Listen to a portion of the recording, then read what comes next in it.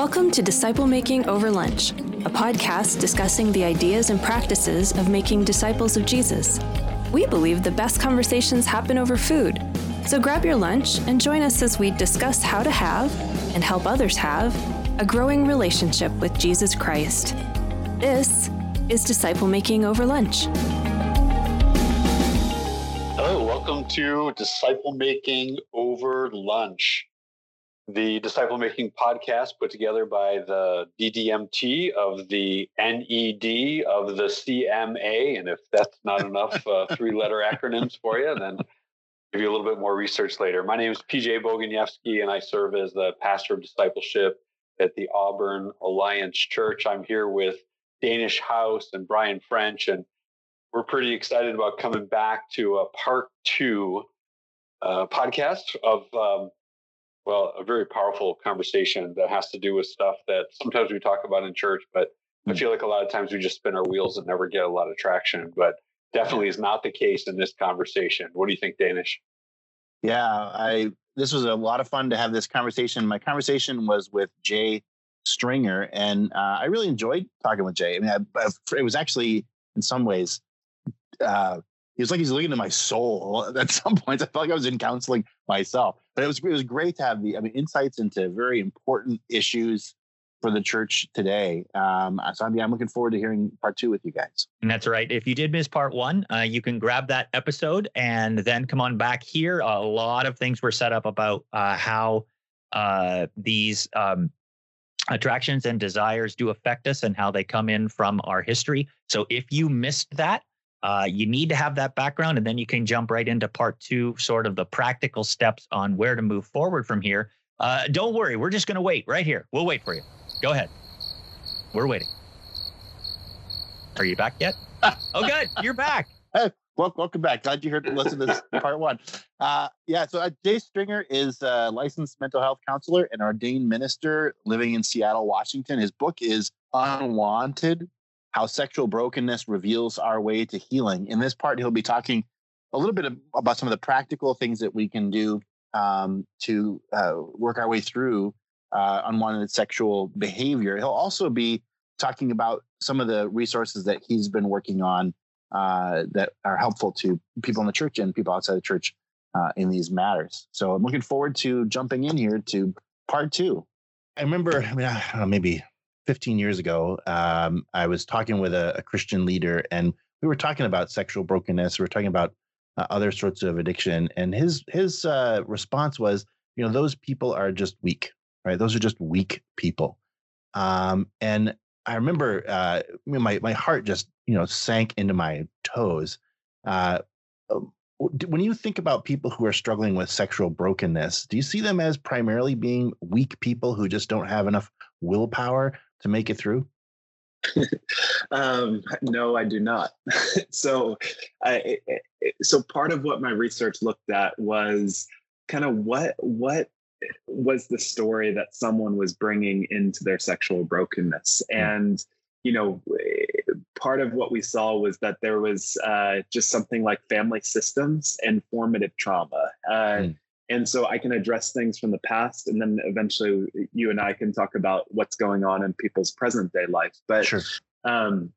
So if we took sexual abuse first, like when you think about a 7-year-old, an 8-year-old, maybe a middle schooler that has known some type of sexual abuse, or maybe the introduction of pornography, especially as men, we tend to think that we just randomly discovered porn. But when you think about, what was the context of actually finding that porn? Was that in your dad's garage? Was that in your uncle's, basement?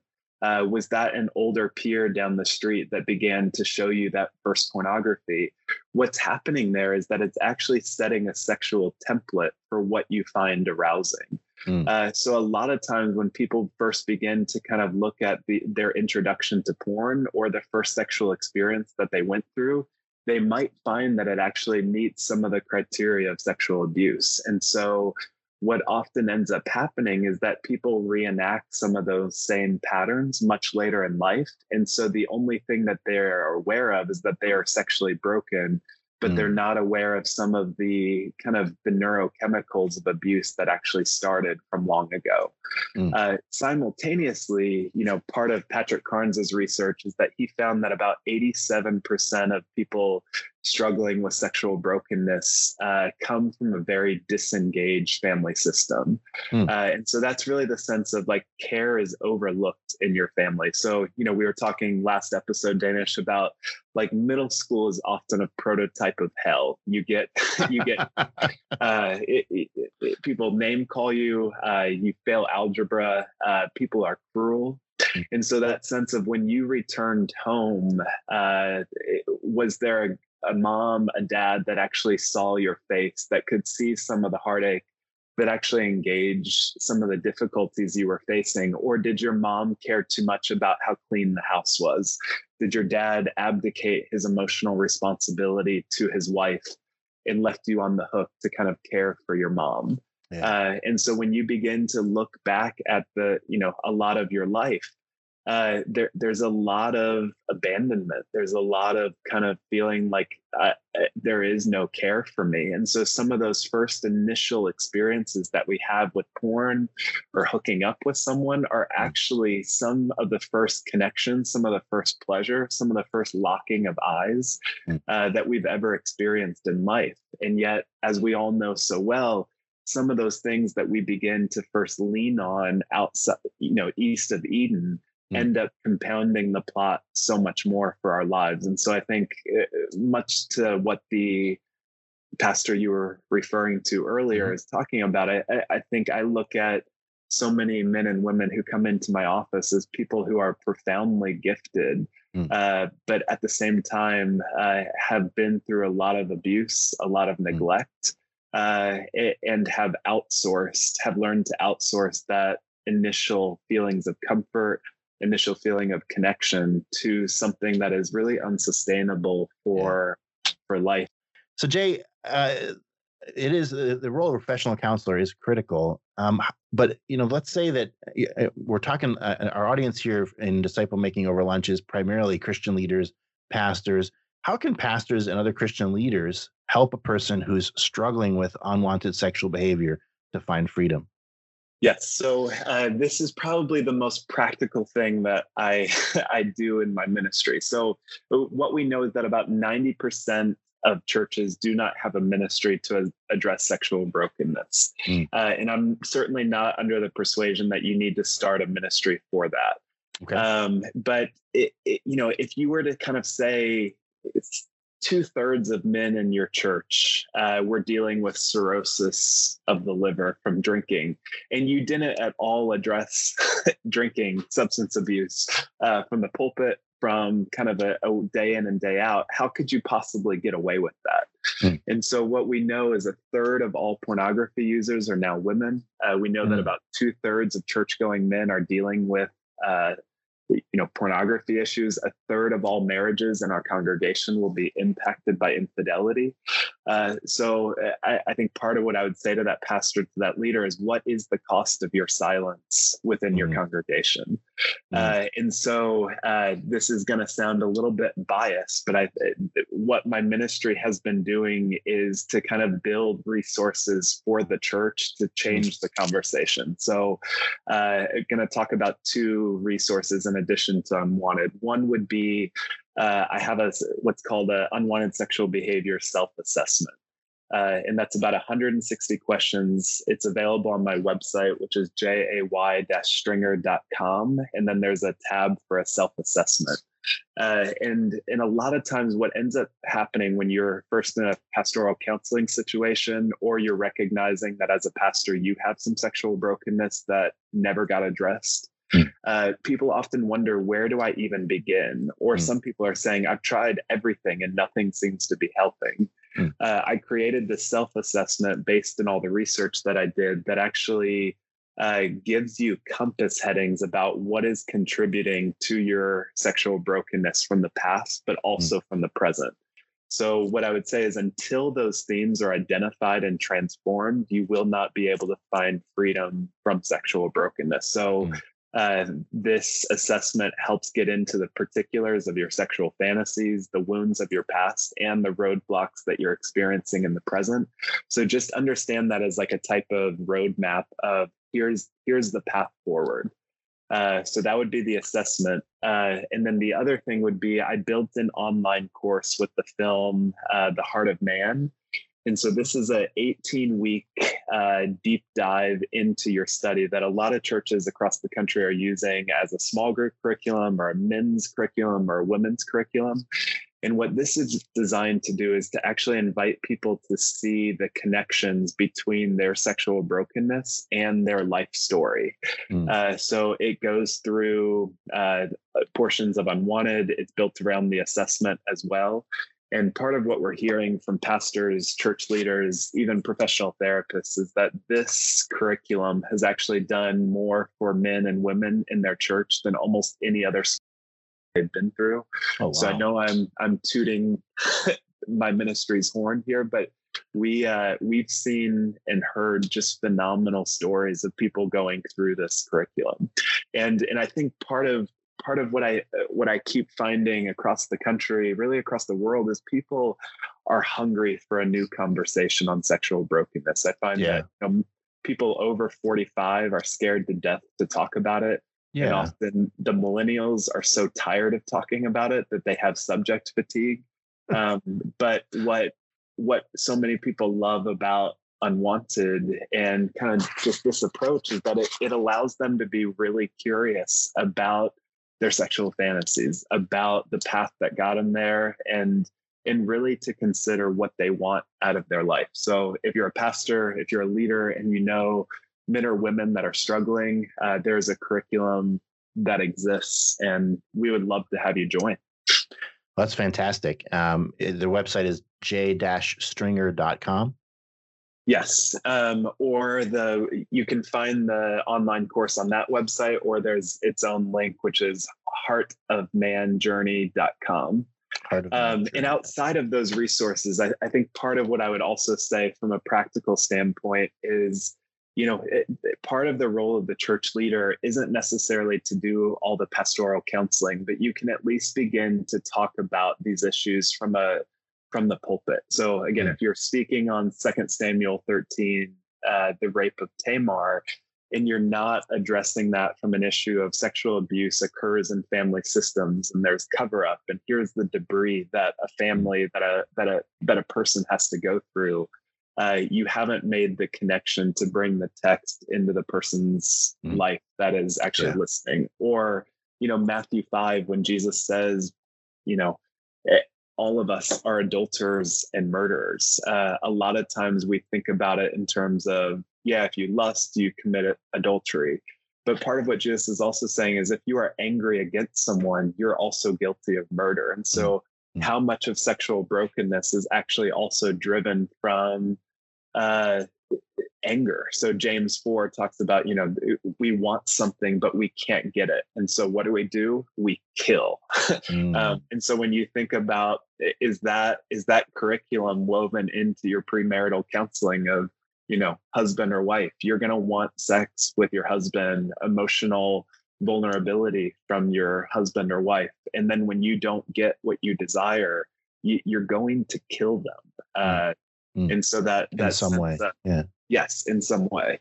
And so that kind of invitation to kind of, as you preach and you get into the text, are you actually intersecting someone's sexual life and sexual story into that sermon? And if you're not going to create safety for your congregation to talk about it. So, I hear a lot of sermons and pastors talk about, well, I was so angry that I put up my middle finger in traffic and the whole congregation laughs. But that's the depth of the vulnerability that the congregation is going to feel comfortable going into that next week.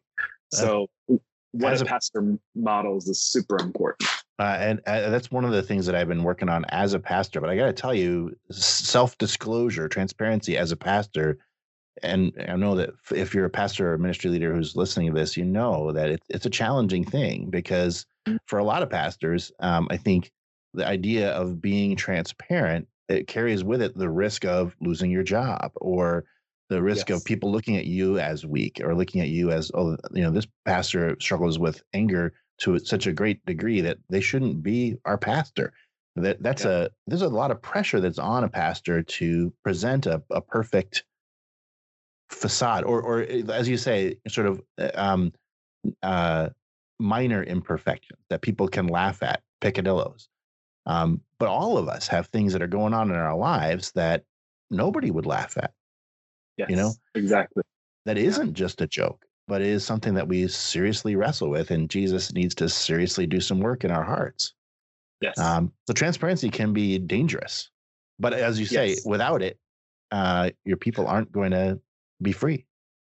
Yeah, and I think that's. I mean, I sincerely think that being a pastor is probably the most difficult job on the planet when you begin to think about the amount of complexity that you have to deal with, the amount of isolation, the amount of even just salary that most pastors are dealing with. Creates in many ways the neurobiology of addiction for pastors, where you're isolated, you're powerless, but you also have some sense of power, and so it's that kind of very confusing place of people want so much from me, and yet I don't have the ability to move the congregation into the directions that I would love to see us take place.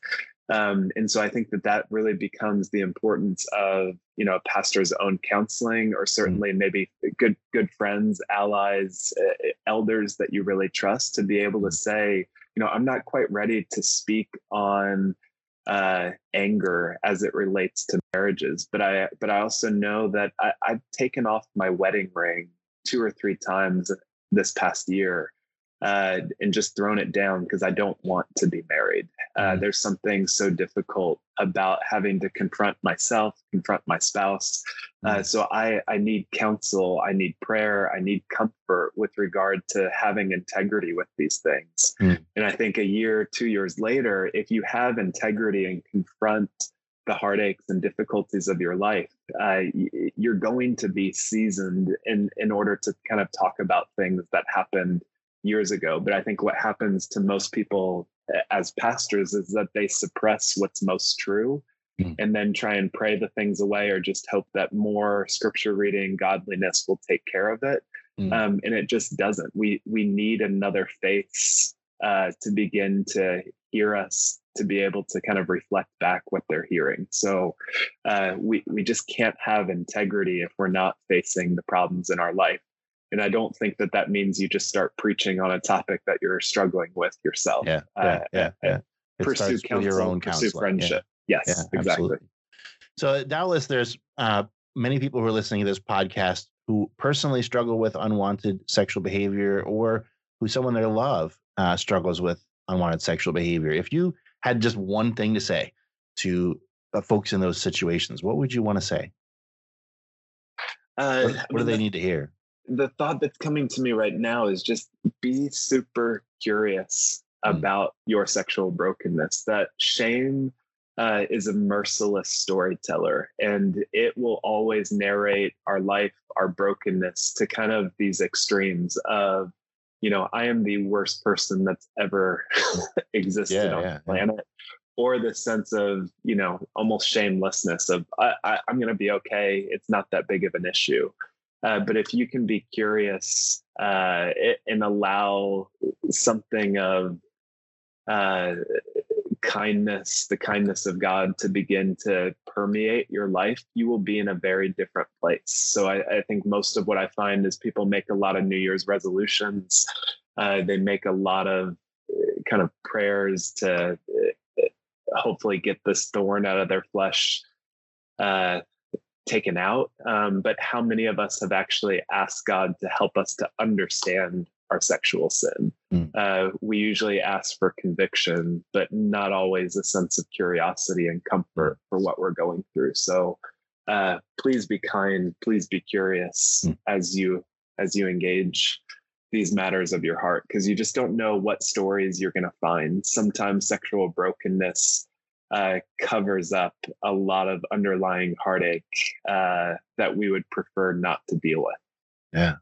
I know for me, there were words for a long time. There were words that held tremendous power in my life, and I heard them in my mind every time. Like you said, shame can be an unrelenting taskmaster.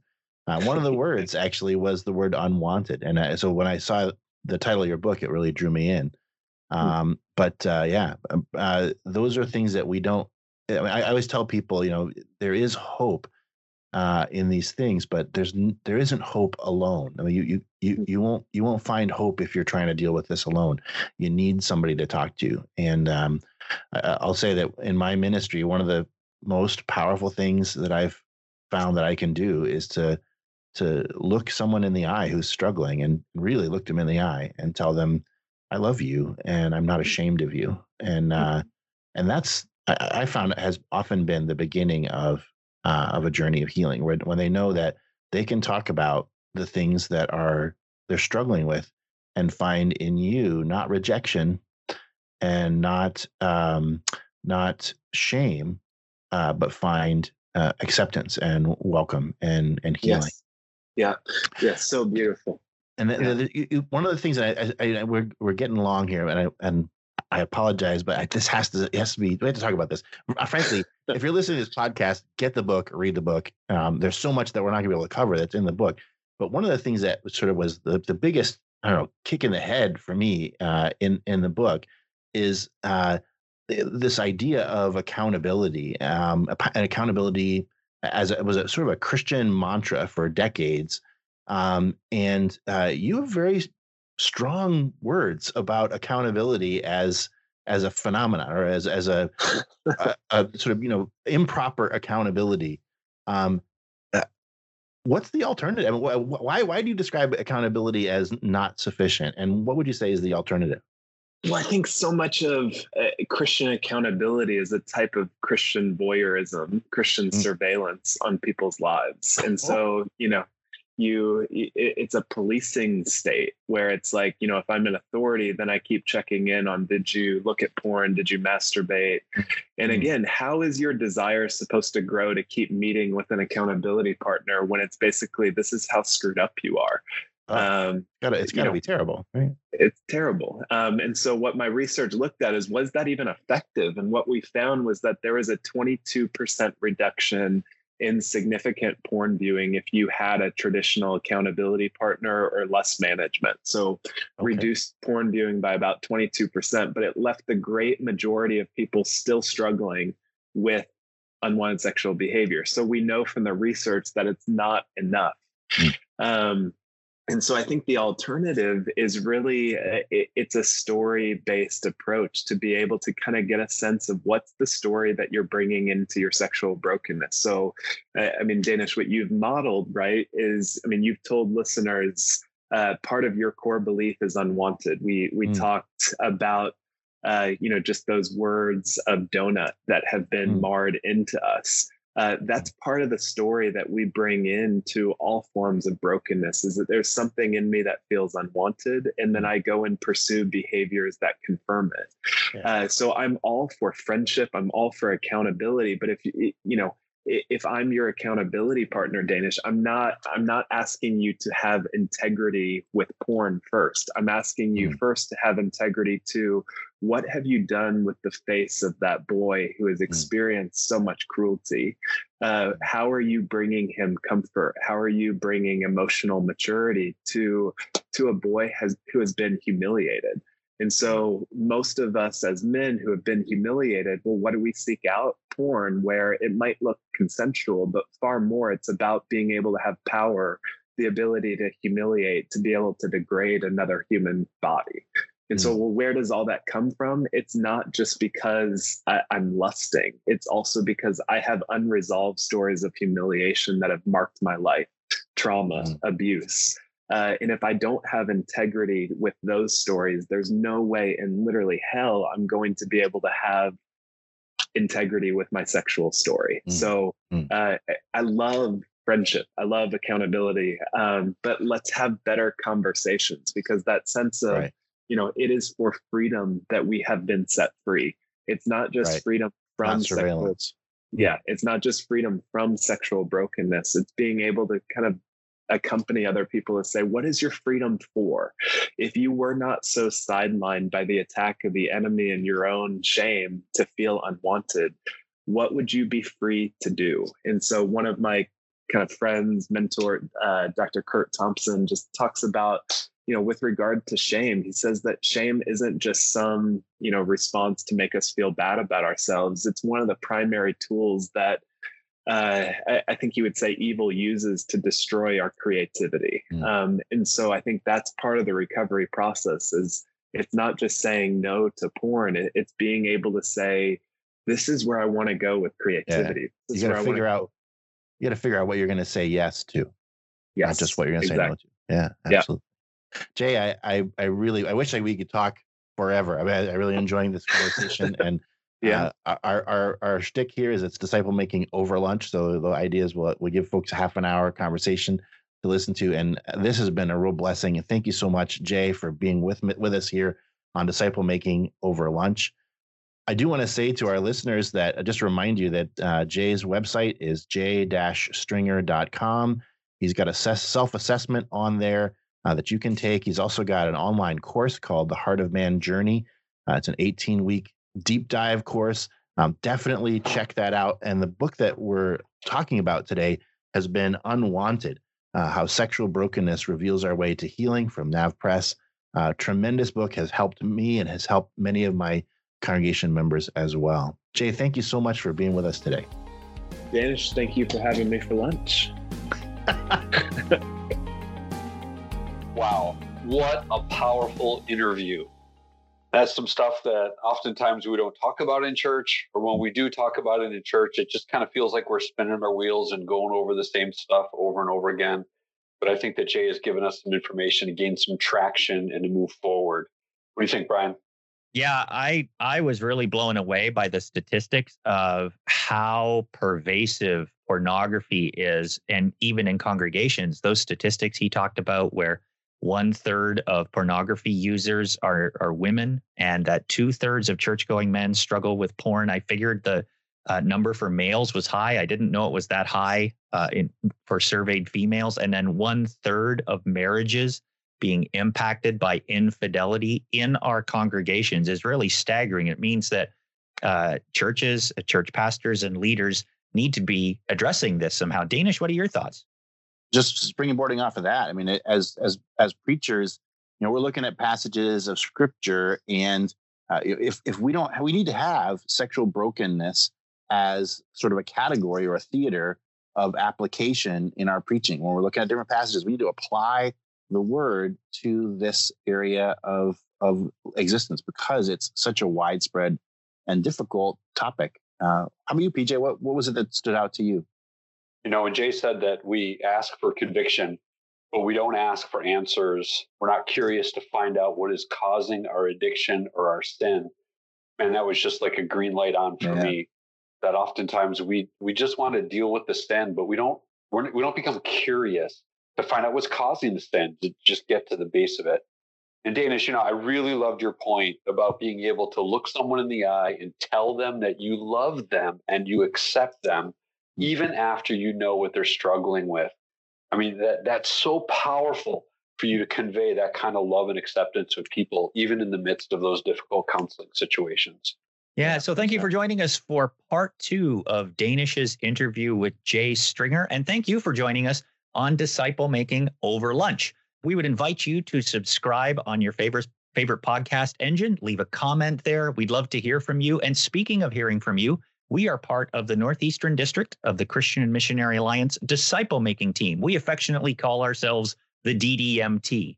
And the DDMT offers support and resources to help equip leaders of children, youth, and adult ministries in the area of disciple making. We'd love to connect with you and know how we can help you, support you, and pray for you as you are disciple making others. You could reach us at NED for Northeastern District, CMA for Christian Missionary Alliance.org. NEDCMA.org is where you can contact us. Until next time, my name is Brian. My name is Danish. And I'm PJ. And this has been Disciple Making Over Lunch.